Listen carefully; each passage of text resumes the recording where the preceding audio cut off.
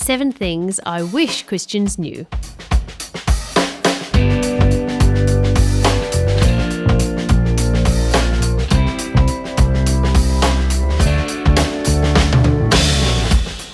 G'day and welcome to 7 Things I Wish Christians Knew, a super series designed to help you get past 7 of the most common mistakes Christians make when it comes to the Bible. I'm your host, Mark Hadley, and I'm joined by Dr. Mike Bird, theological giant and the author of the book by the same name. G'day, Mike. Hello, Mark, and hello to everyone who's joining us. Well, this episode, you're going to join us for Chapter 5, We Should Take the Bible Seriously, but Not Always Literally. First up, Mike, thanks for being part of the show, and maybe we should start with why you decided to include this chapter in your list of 7 things. Do you think people regularly get themselves into difficulties because they forget about context?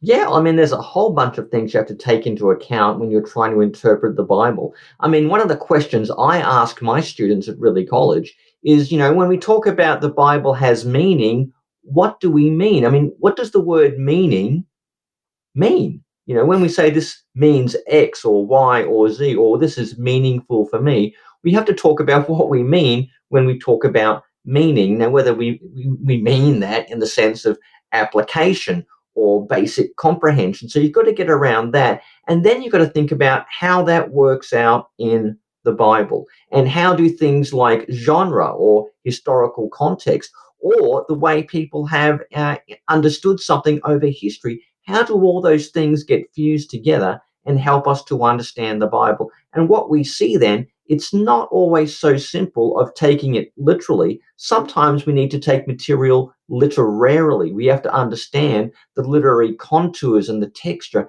and the very nature and dynamics of the biblical writings we're looking at any given time. Okay, so we've got the meaning of meaning up ahead and much more, and we'll be talking about today's topic in an interview to follow. We should take the Bible seriously, but not always literally. But first, we're going to benefit from hearing a bit of Chapter 5.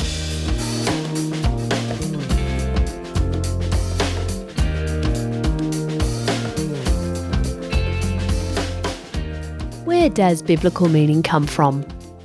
A few different options present themselves to us. Those are the author, the text, and the reader.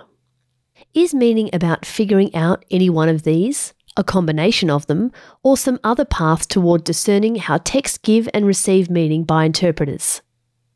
Author's intention. For some people, meaning is the same thing as authorial intent. So, once we have figured out what an author was trying to say to his or her audience, then we know what a text means. The task of the reader is to decipher from a text what an author intended to say, and that is the sum of all meaning. Simple. Well, not quite. 2 problems present themselves. First, trying to figure out what God or even a human author meant to communicate in a biblical text is not always clear to us. It is not like God gave us an answer key at the end of the Bible, or we can interview the author to check and see if we got the main point.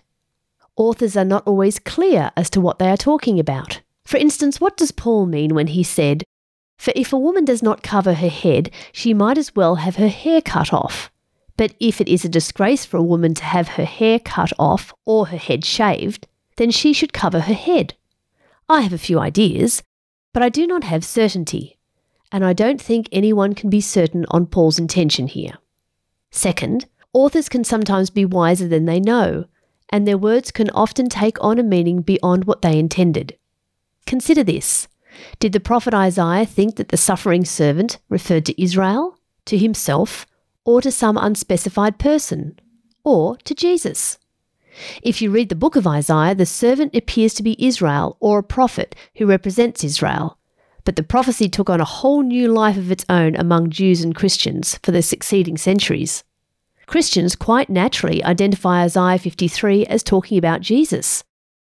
Therefore, texts can and do mean a great deal more than an author might have intended. Text can carry extra meaning to what an author originally intended, and a text can also activate a certain meaning for readers far beyond what an author may have imagined when that text touches on a particular set of experiences. There is nothing radical or strange about this point. It merely confirms what we all know. Meaning is a matter of context. Reading some of the biblical commands about slavery will evoke different things for white Anglo-Saxon settlers in 19th century colonial America, and something very different for 21st century multicultural urban American churches. Inside the text. For other people, meaning is about the story, rhetoric, and dynamics inside a text. Meaning is entirely independent of the author's intention and is found exclusively in the text with its various possibilities. The task of interpretation, then, is to discover the storied features and persuasive power of a text. Forget the author, just let the text speak for itself. However, it seems strange to read a text without respect for the intention of an author, without an examination of how readers respond to it. I'm sure a first-time reading of Romeo and Juliet would be a very interesting experience for someone who has never heard of Shakespeare. They could plot the emotion, romance, and tragedy of the story, and yet, whether we like it or not, it is hard to imagine making sense of Shakespearean plays without respect to Shakespeare himself, Elizabethan England and its literature, and the domain of Shakespeare studies. Texts are not toddlers. They cannot wander around as they like, do as they like, rant and rave as they like. No, texts have a parent in their author and guardians in their readers. Hands of the readers. Then, for other people, meaning has nothing to do with the author or even the text. It is all about the reader. Authors are inaccessible. Texts have no predetermined meaning, so meaning is created by the act of reading. For a cheeky example, scholar Dale Martin likes to illustrate this point by putting a Bible on a speaker's podium, stepping back and inviting people to listen to what the Bible says to them. After a few moments of embarrassing silence, he likes to say, "Apparently the Bible can't talk," by which he means texts don't say anything. They must be read. Martin believes that although authors have intentions, nevertheless, the authorial intention is not identical with the meaning of the text. Meaning is not constrained by the author or the text, but by the social context and community of the reader, who is drawn towards certain ways of reading and pushed toward particular interpretations. For advocates of reader-centered approaches to interpreting Scripture, you can have multiple readings, but no single right reading of a text, because every person and community has their own truth, which they can find in the text. This results in an explosion of diverse approaches to reading the Bible, where the Bible means something different for every person or every group. You can have feminist, queer, African-American, post-colonial, womanist, liberationist, and Marxist interpretation. The possibilities are limitless. You could even have an evangelical Estonian ecological emo reading of Leviticus that is just as valid as anybody else's reading of Leviticus. Or else you could retreat to a type of strict individualism. This is what the Bible means to me, what it says to my heart, and how it speaks to me. Now we should admit that texts can be, in a sense, open, carrying all sorts of possibilities of meaning, eliciting a range of responses from diverse readers, and being read differently within varying communities. There is no question that your personal situation, your location, your culture, your history, and any groups you belong to shape the way you read books like the Bible. I take that as self-evident and a good thing, as reading the Bible through the eyes of others can be extraordinarily enriching. The problem is that a strict reader-centered approach to finding meaning in a text presupposes that readers are autonomous and absolute, while texts are nothing more than a mirror or echo chamber. If so, then, all you see or hear in a text is what you and your community bring with you. Yet, it seems obvious that reading is a transforming experience precisely because there is something other in the text, something other than ourselves, which challenges us and changes us in our act of reading.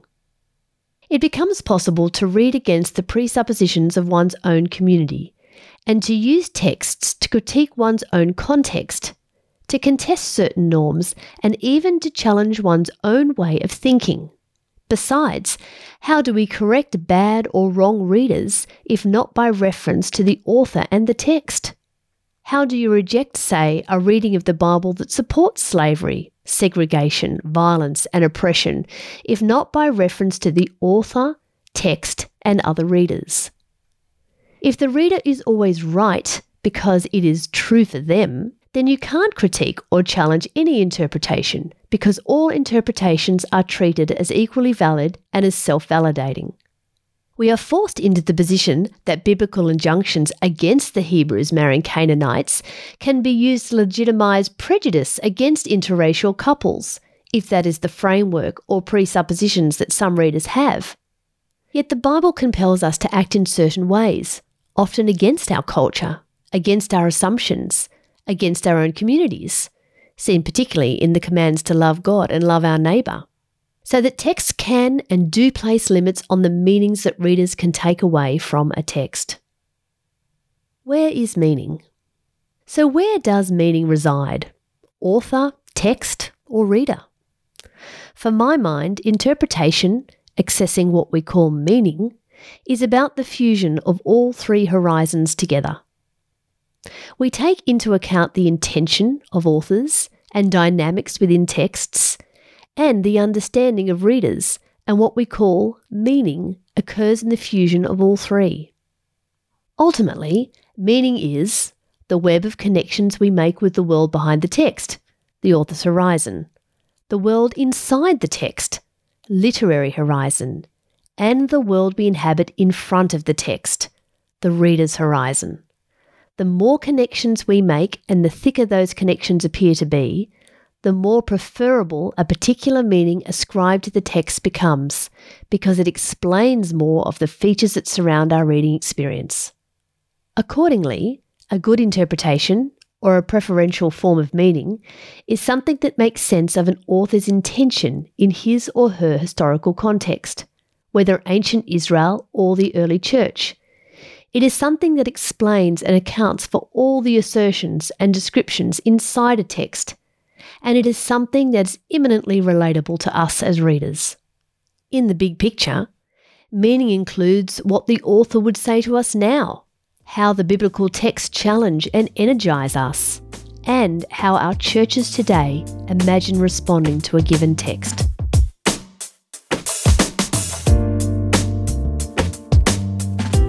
Seven Things I Wish Christians Knew is brought to you by the Eternity Podcast Network, where you can find other cool podcasts like Love Online. Love Online is the podcast that aims to give you a Christian approach to the world of online dating. Join host Mel Wade and her team of Christian online daters as they seek to find helpful ways of connecting your faith with the search for the person who will point you ultimately to the greatest person of all. You can find Love Online with a solid selection of other great podcasts over at eternitypodcasts.com, or just follow the link in the show notes. And also in the show notes, you'll find a link that'll help you get your own copy of 7 Things I Wish Christians Knew. Now, up next, each episode, Mike Bird will interview a well-thought-out Christian who has a lot to contribute on our current topic. For episode 5, Mike speaks to Andy Judd. The Reverend Andrew Judd is a lecturer in foundational Old Testament subjects at Ridley College in Melbourne. He also has an extensive history of working in pastoral contexts, including with students at St Barnabas Broadway and in the residential colleges of Sydney University. He also spent years at City on a Hill Church in Melbourne, where he served as community pastor, meaning Andrew has the perfect mix of academic and pastoral knowledge to help us understand why the Bible should be taken seriously, but not always literally.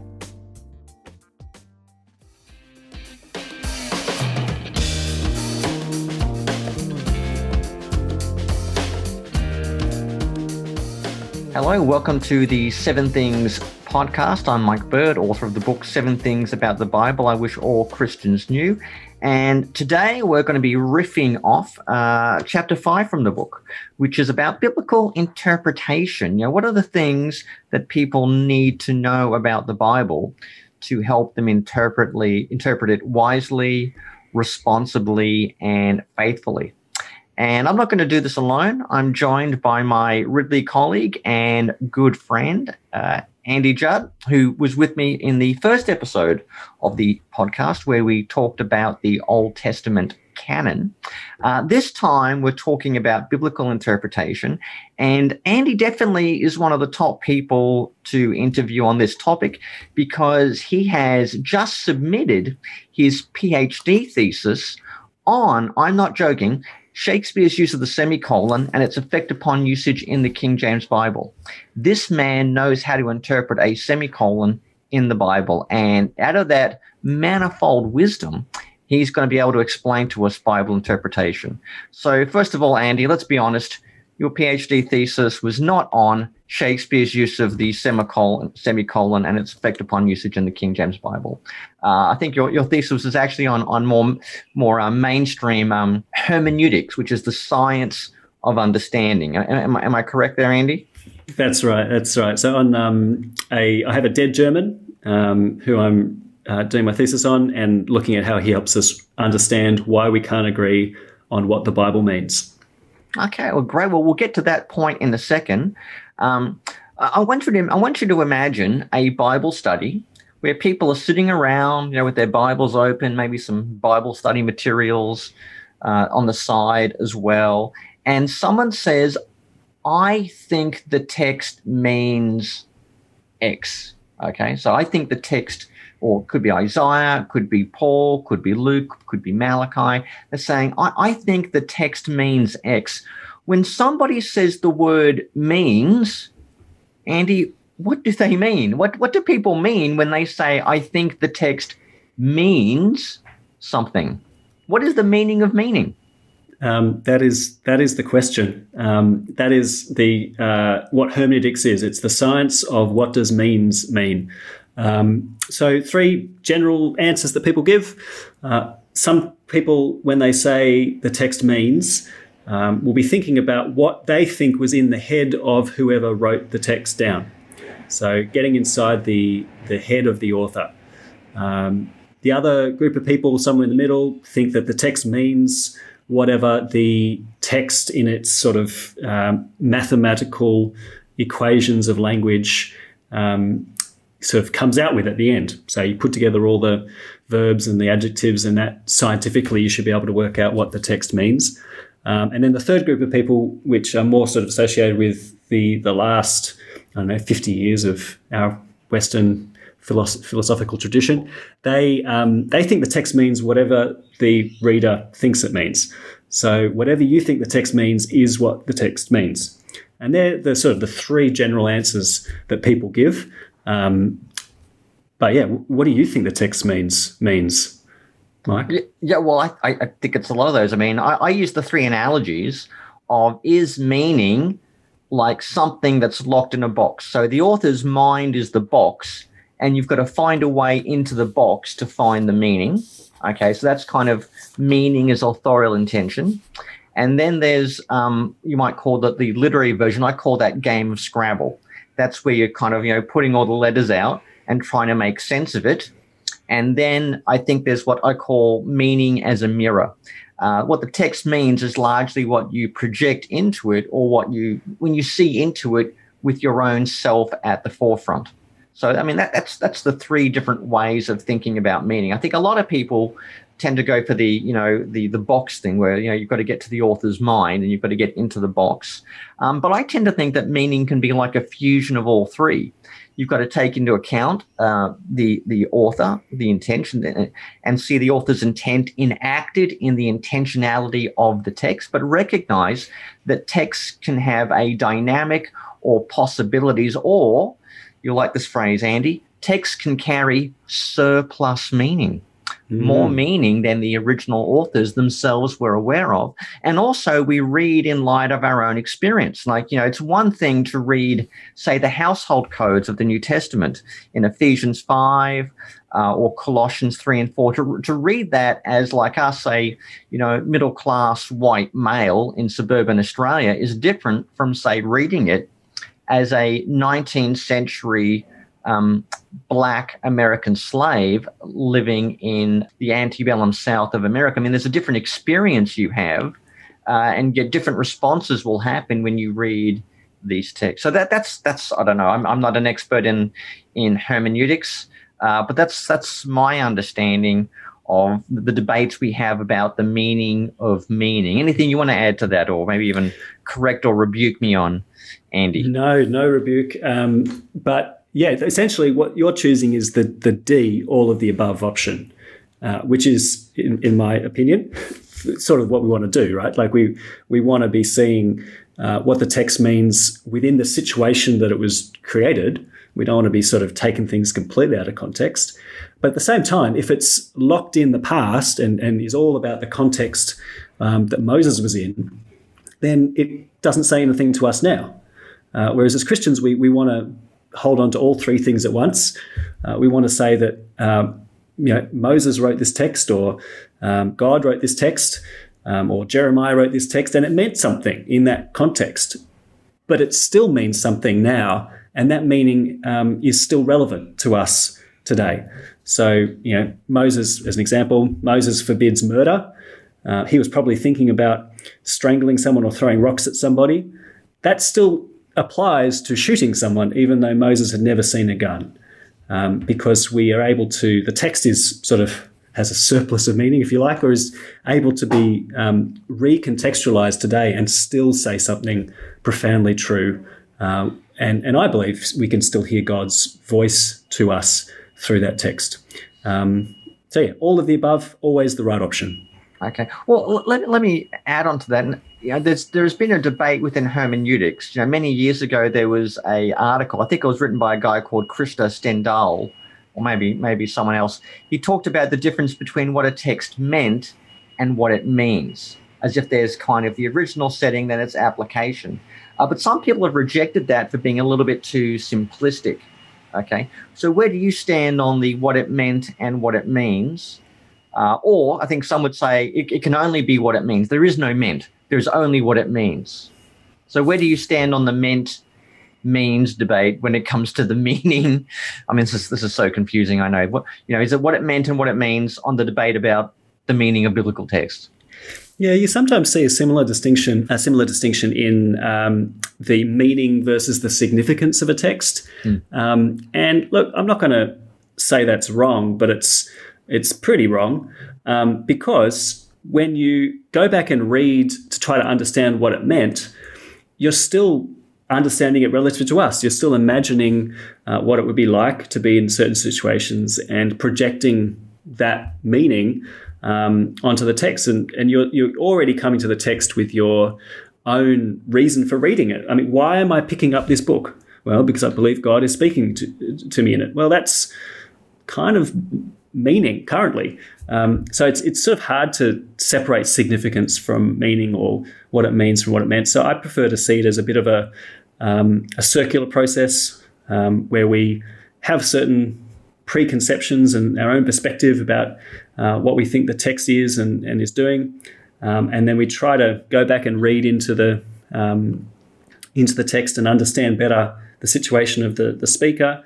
and through that process, going again and again, we get a better kind of fix on their world, but also that changes our world, because we don't really want to study the Bible just to find out what it meant. That might be interesting for sort of archaeologists and scholars, but I'm interested in the Bible because I think God is speaking to me in it. And so I want to hear what he's saying now. And to be honest, Moses was a person. I'm a person. We're not that different. So I think I can understand something of his world in relation to my own. So knowing a little bit of back then is okay, but we're still interested, and primarily in our own, what it means and how it applies to us now. And we can't block that out. Yeah, that's right. Okay, that's fine. That's fine. Now, I know something you're very interested in terms of your doctoral studies, and even just teaching, Bible in a theological college, is the importance of genre. Or not, if I say that properly, is it French? Genre, whatever it is. And what is genre, and why does it matter in biblical interpretation? Yeah, and I appreciate your outrageous French accent. So genre, it is a word from literary studies, but it is very, very present in the Bible. You notice when you pick up the Bible that it's not all one thing. There's different kinds of Bible in it. So you read a psalm, and that's a certain type of thing, a kind of thing. But then you read the histories, the story of David, say, and that's a different kind of thing. And those different kinds of thing, they're all God's word, and they're all authoritative, and they're all true, and they're all relevant to us, but they ask different things of us. So when I'm reading David's story, I'm very aware of his circumstances. I'm very aware of how that kind of events played out in the past. When I read a psalm, it's much more about general human experiences with God. Most of the time, the Psalms don't tell me what the original circumstances were. I just have to take their observations about what it's like to be a person, what it's like to know God, and I can apply that to myself pretty directly. So different genres, they require different things of us as readers. Just like a detective novel requires something of me that's different to my doctor giving me a script for medicine, which requires something quite different of me. They're different genres, they're different kinds of things, and they're all true, but we need to take to these different things with different strategies and different and apply them in different ways. Genre does matter then. We can't just treat everything it's the same, because genre will kind of set up our expectations and how we have to take all these things individually and then the biblical canon together. So we can't gloss over genre. These questions matter. Can you point to an example where genre really matters? Is there some sort of particular debate you can think of where okay, this is kind of a big deal, and if you get the genre wrong here, it's going to have all things. Obviously we could. If we wanted to, we could go to debates about, the book of Genesis, the opening chapter of Genesis 1. And is this kind of a scientific report as if it was written by Stephen Hawking himself about the origins of the galaxy, or is it more of theistic poetry? There's those sorts of debates. But can you think of anything where this genre debate really comes home and shows people, our listeners, why it matters really? Yeah, well, maybe a slightly more subtle example, and hopefully less controversial these days. Back in the 19th century, there was a big debate, you sort of alluded to it earlier, over whether God is okay with slavery or not. So in the you mentioned the antebellum South, before the Civil War, you had preachers and politicians quoting the Bible to either support the idea that slavery is cool and we should all have slaves and that's how God intended it, or to say God actually really doesn't like it when we enslave and mistreat other humans. And interestingly, they drew on the same text a lot of the time. So my research was into Genesis 16, which is the story of Hagar.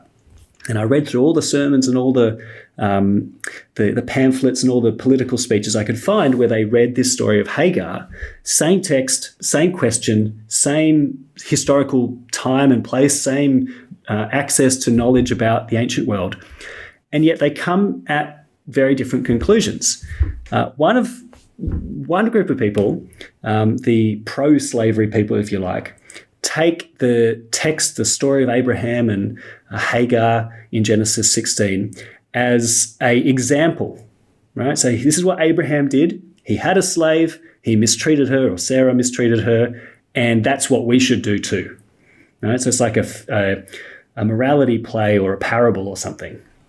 But then the other group of people read the story of Hagar just as a description of history in which God was working, but just because Abraham does something doesn't mean we should do the same thing. So for them, narrative wasn't normative.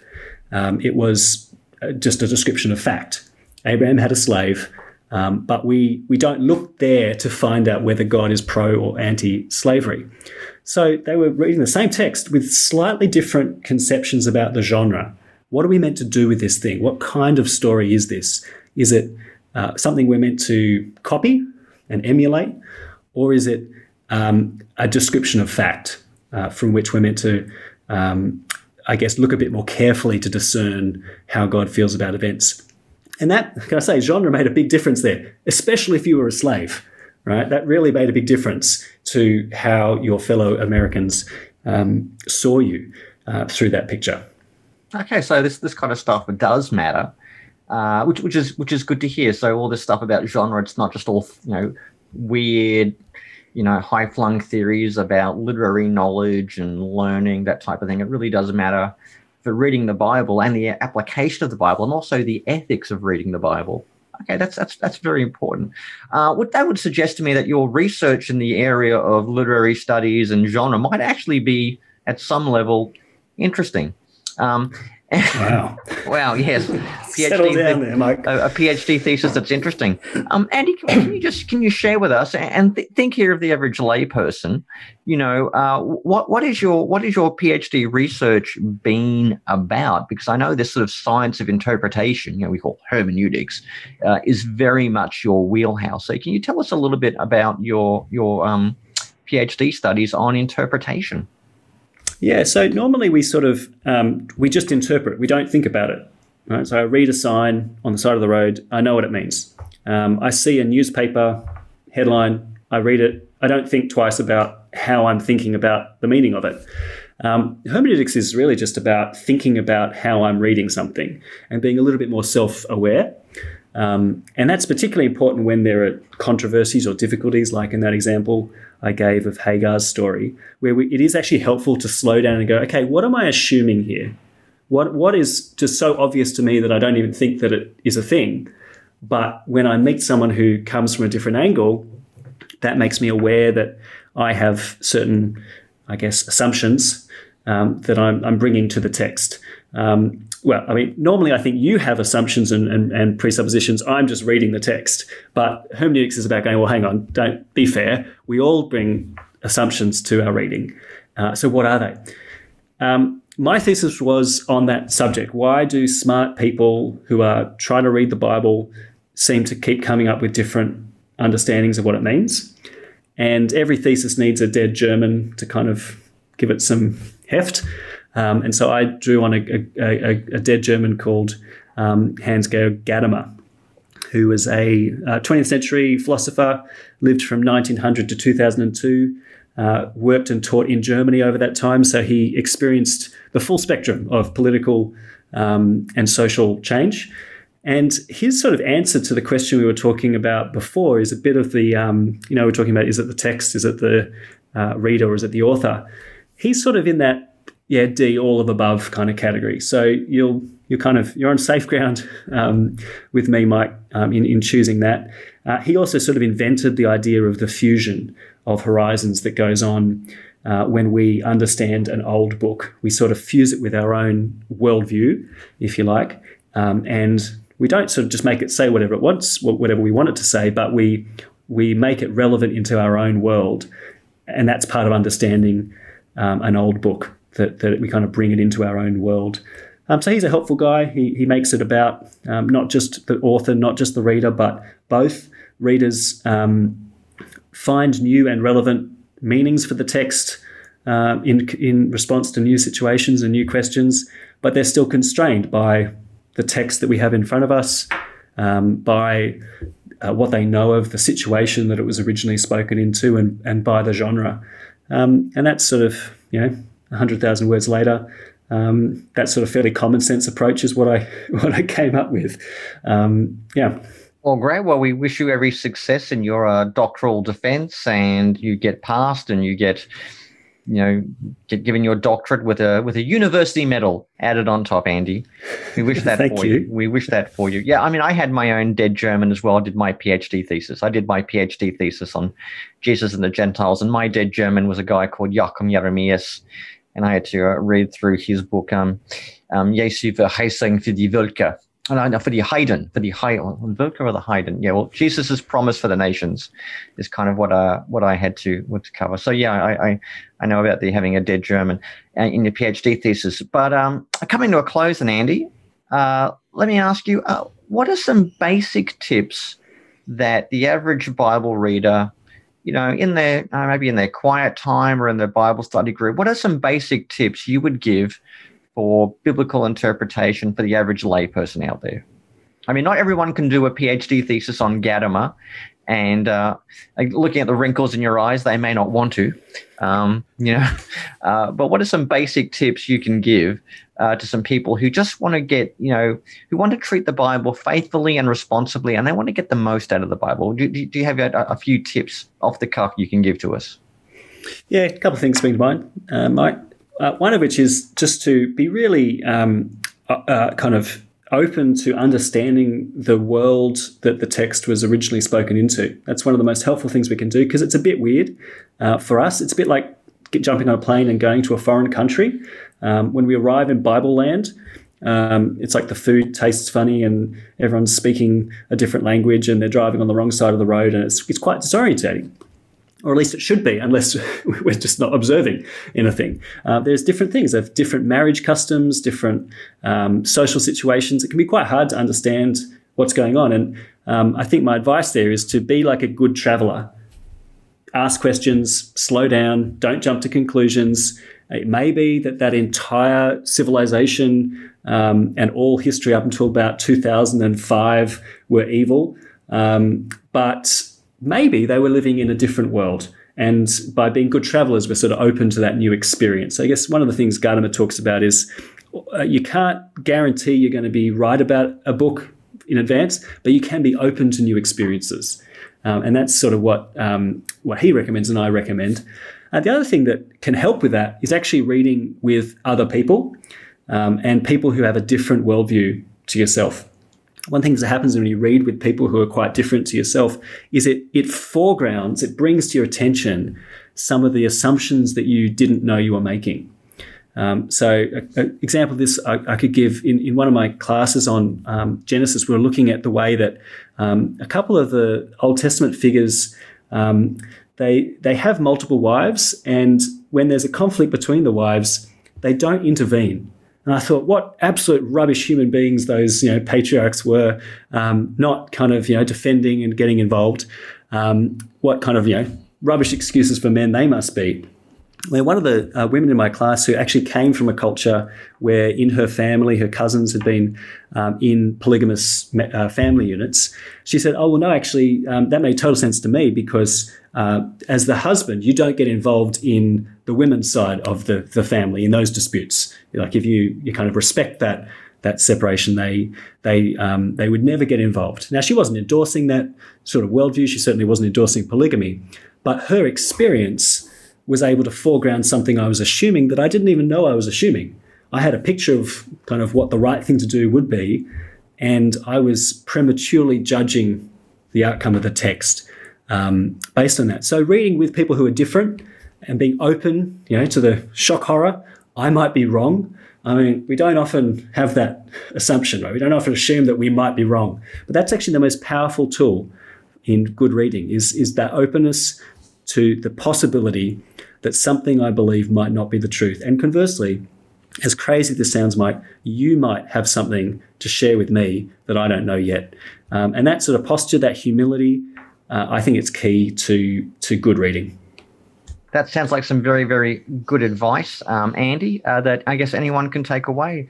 A willingness to learn from others, an openness that one could be wrong. So, yeah, I guess you could say we all need a little bit of humility, a willingness to learn and a willingness to admit we might be wrong.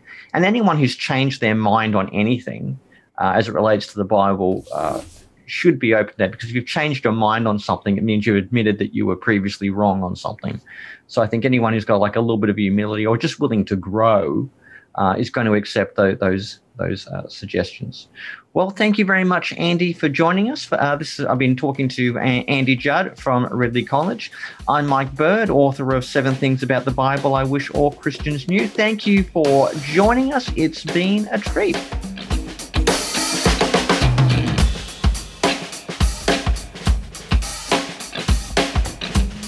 Well, thanks again for joining us for 7 Things I Wish Christians Knew. We hope it's been a helpful challenge for some of the unconscious assumptions we make about history's best-selling book. Hey, Mike, in a sentence or two, what would you think we've got to take away this time around? The Bible is a holy book. It's God's book, but it's not self-interpreting. okay? And you've got to make sure that you're interpreting in a way that is wise, genuinely Christian, spirit-led, and responsible. And that calls for, a lot of humility and a lot of listening to other people about how to apply the Bible, how to learn from it and get the most out of it. And that's a perfect summary. Well, if you're convinced and you want to read more about that, you can get your own copy of 7 Things I Wish Christians Knew by following the link in the show notes. Well, next episode, we invite author Amy Bird onto the show to discuss the next chapter. The purpose of Scripture is knowledge, faith, love, and hope. We hope you can join us then, Mike. Well, I'll definitely be there. I'll be there with bells on. Okay, see you then, and see you too. The Eternity Podcast Network. eternitypodcasts.com.au